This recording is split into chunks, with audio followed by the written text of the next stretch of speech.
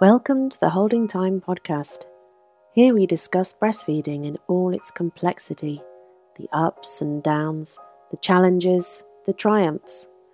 Whether you're expectant, a new mother, or simply interested, I hope you'll appreciate the incredible warrior women who are featured in this series. Hi, I'm Kelly. I have two children, a 4-year-old called Max and a 7-month-old called Leo. And how was it with Max, the first time you tried breastfeeding? Did you try it? I did try and I managed to feed him to 39 months. I stopped when I got pregnant with Leo. Wow. Yeah. And I'd never planned on it going on that long, but yeah, it did. So with Max, I decided I wanted to breastfeed. Didn't do any research into it, thought it's natural, I'll just know what to do when the baby's born.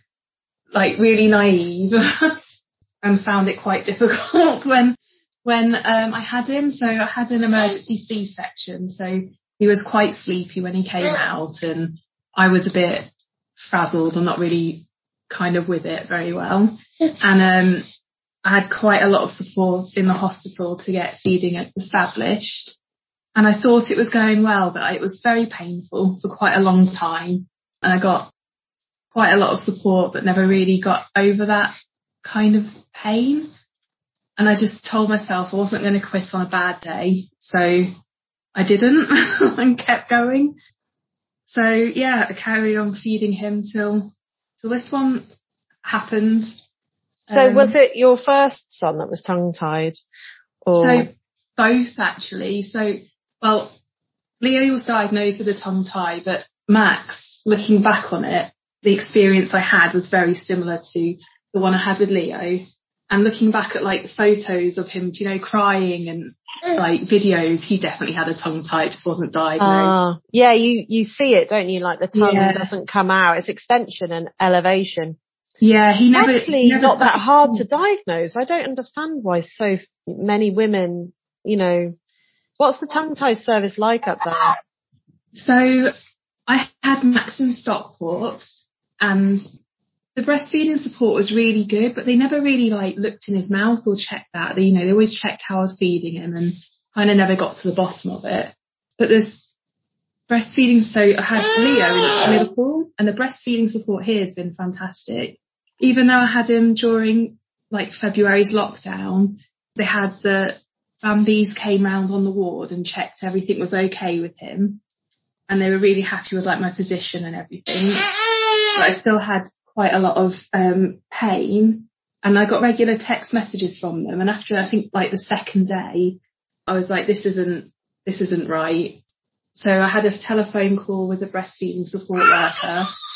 She got me to send a video of this one crying and she looked at the video and was like almost certain he's got a tongue tie. And because he had jaundice, they referred him really quickly and got it snipped at day 5. It was fantastic. Wow. Yeah. Well, that was the difference afterwards. Yeah. That was during COVID. Yeah. Honestly, I can't sing praises well enough of the midwives, postnatally and the breastfeeding Bambies and the tongue tie service. So I couldn't believe how quickly it got sorted. And it made such a difference straight away as well. The breastfeeding rates are pretty low in the area. But do you see women breastfeeding around your area? Is it? No. They're saying that at the baby groups, you did see quite a lot of women breastfeeding, but as he's got older and the babies I've been with have got older, it's kind of decreased. Why do you think women drop off? So for me, I think that the support's not there for women. And I know I had amazing face-to-face support, but I don't mean the support services. I mean your family and kind of just society understanding how demanding breastfeeding is.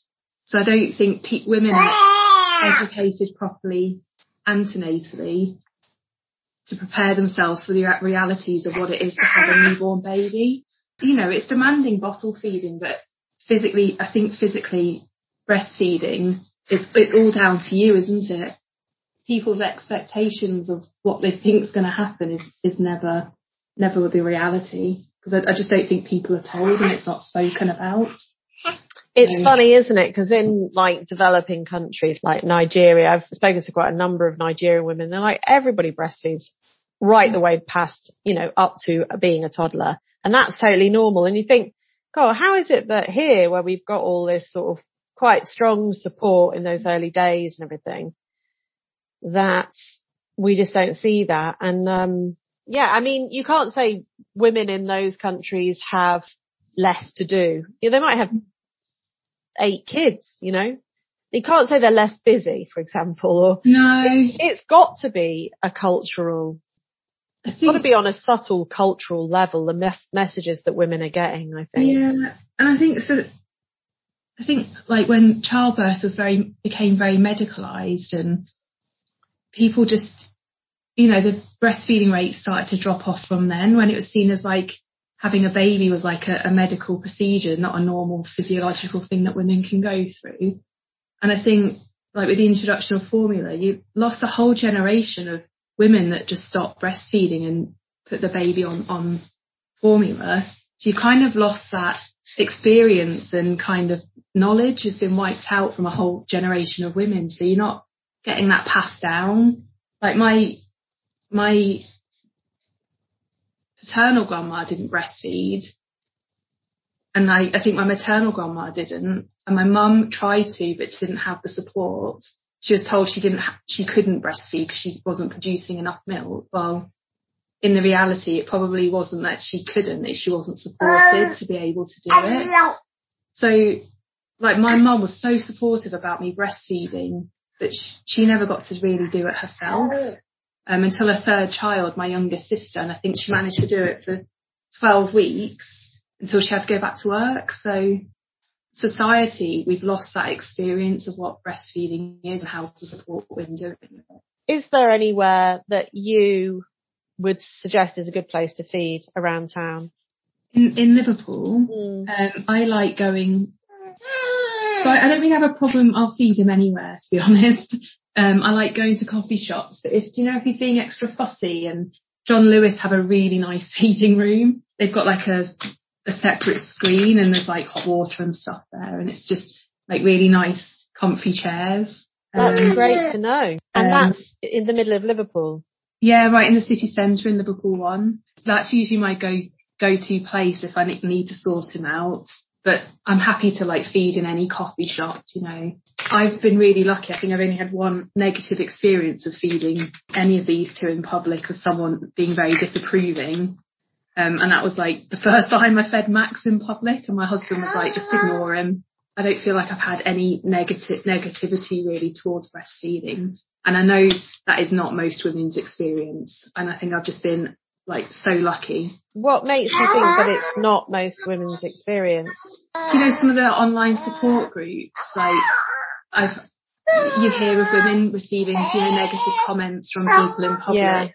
Yeah. And actually it's very, very, those incidents are really widely reported. But I went into it thinking, God, the minute I get my breast out, someone's going to start shouting at me, because that's the perception. But actually, I've spoken to so many women about this now, and I always ask, what's it like for you breastfeeding in public? And I've honestly never found anyone in doing this work that's had a bad experience, beyond something that's kind of a bit, I don't know, sort of maybe someone trying to be helpful but being a bit unhelpful. Oh, yeah.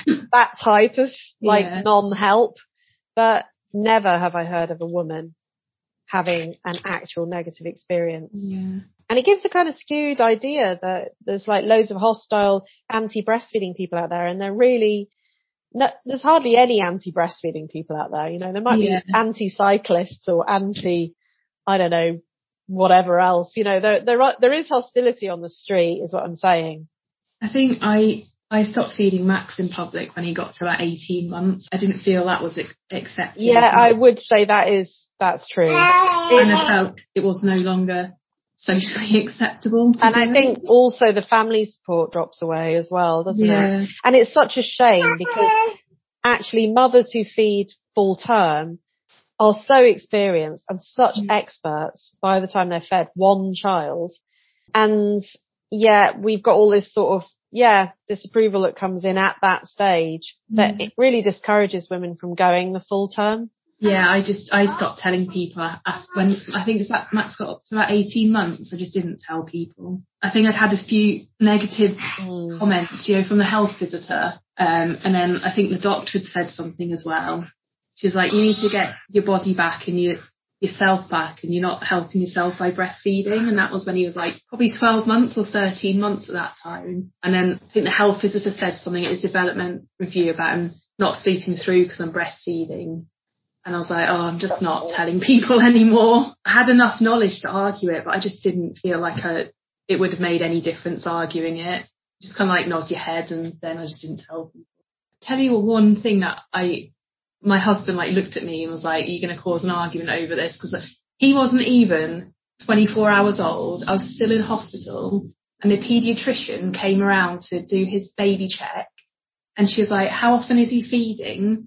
And I was like, I'm just feeding him on demand. He's, it's at least probably every 2 hours, sometimes more, sometimes less. Bearing in mind, I think he was like 20 hours old at this point. I was like, he latched really well and he fed loads when he was born. And I'm happy. And she was like, you need to start getting him into a routine. You should only be feeding him every 3 hours. And I just looked at my husband, and I think he looked at me to say, are you gonna say something? And I was like, I couldn't. I was like, do you know, just disbelief, absolute disbelief. And this paediatrician was young. It wasn't someone that had done their training 20 years ago. She'd done her training within 10 years. She was younger than me. And I couldn't believe it. I was like, no wonder why breastfeeding rates are so bad. If you're telling women this when they've just had a baby, that you should only be feeding them every 3 hours to get them in a routine. It's completely incorrect, isn't it? I mean, it's actually the antithesis of what they should be doing. It's harmful to be telling women that. Diametrically opposite to what they should do. Just absolute disbelief. And I just, I've just had a baby and I was tired and I've been up all night with him. And I was like, I can't argue this. I just was like, I'm just feeding him on demand. That was my extent of the argument at that point. So what would your advice be to do to a new mother about breastfeeding? To follow your instinct and to feed when your baby's rooting or crying or starting to chew their hands. Just if you're unsure, feed them.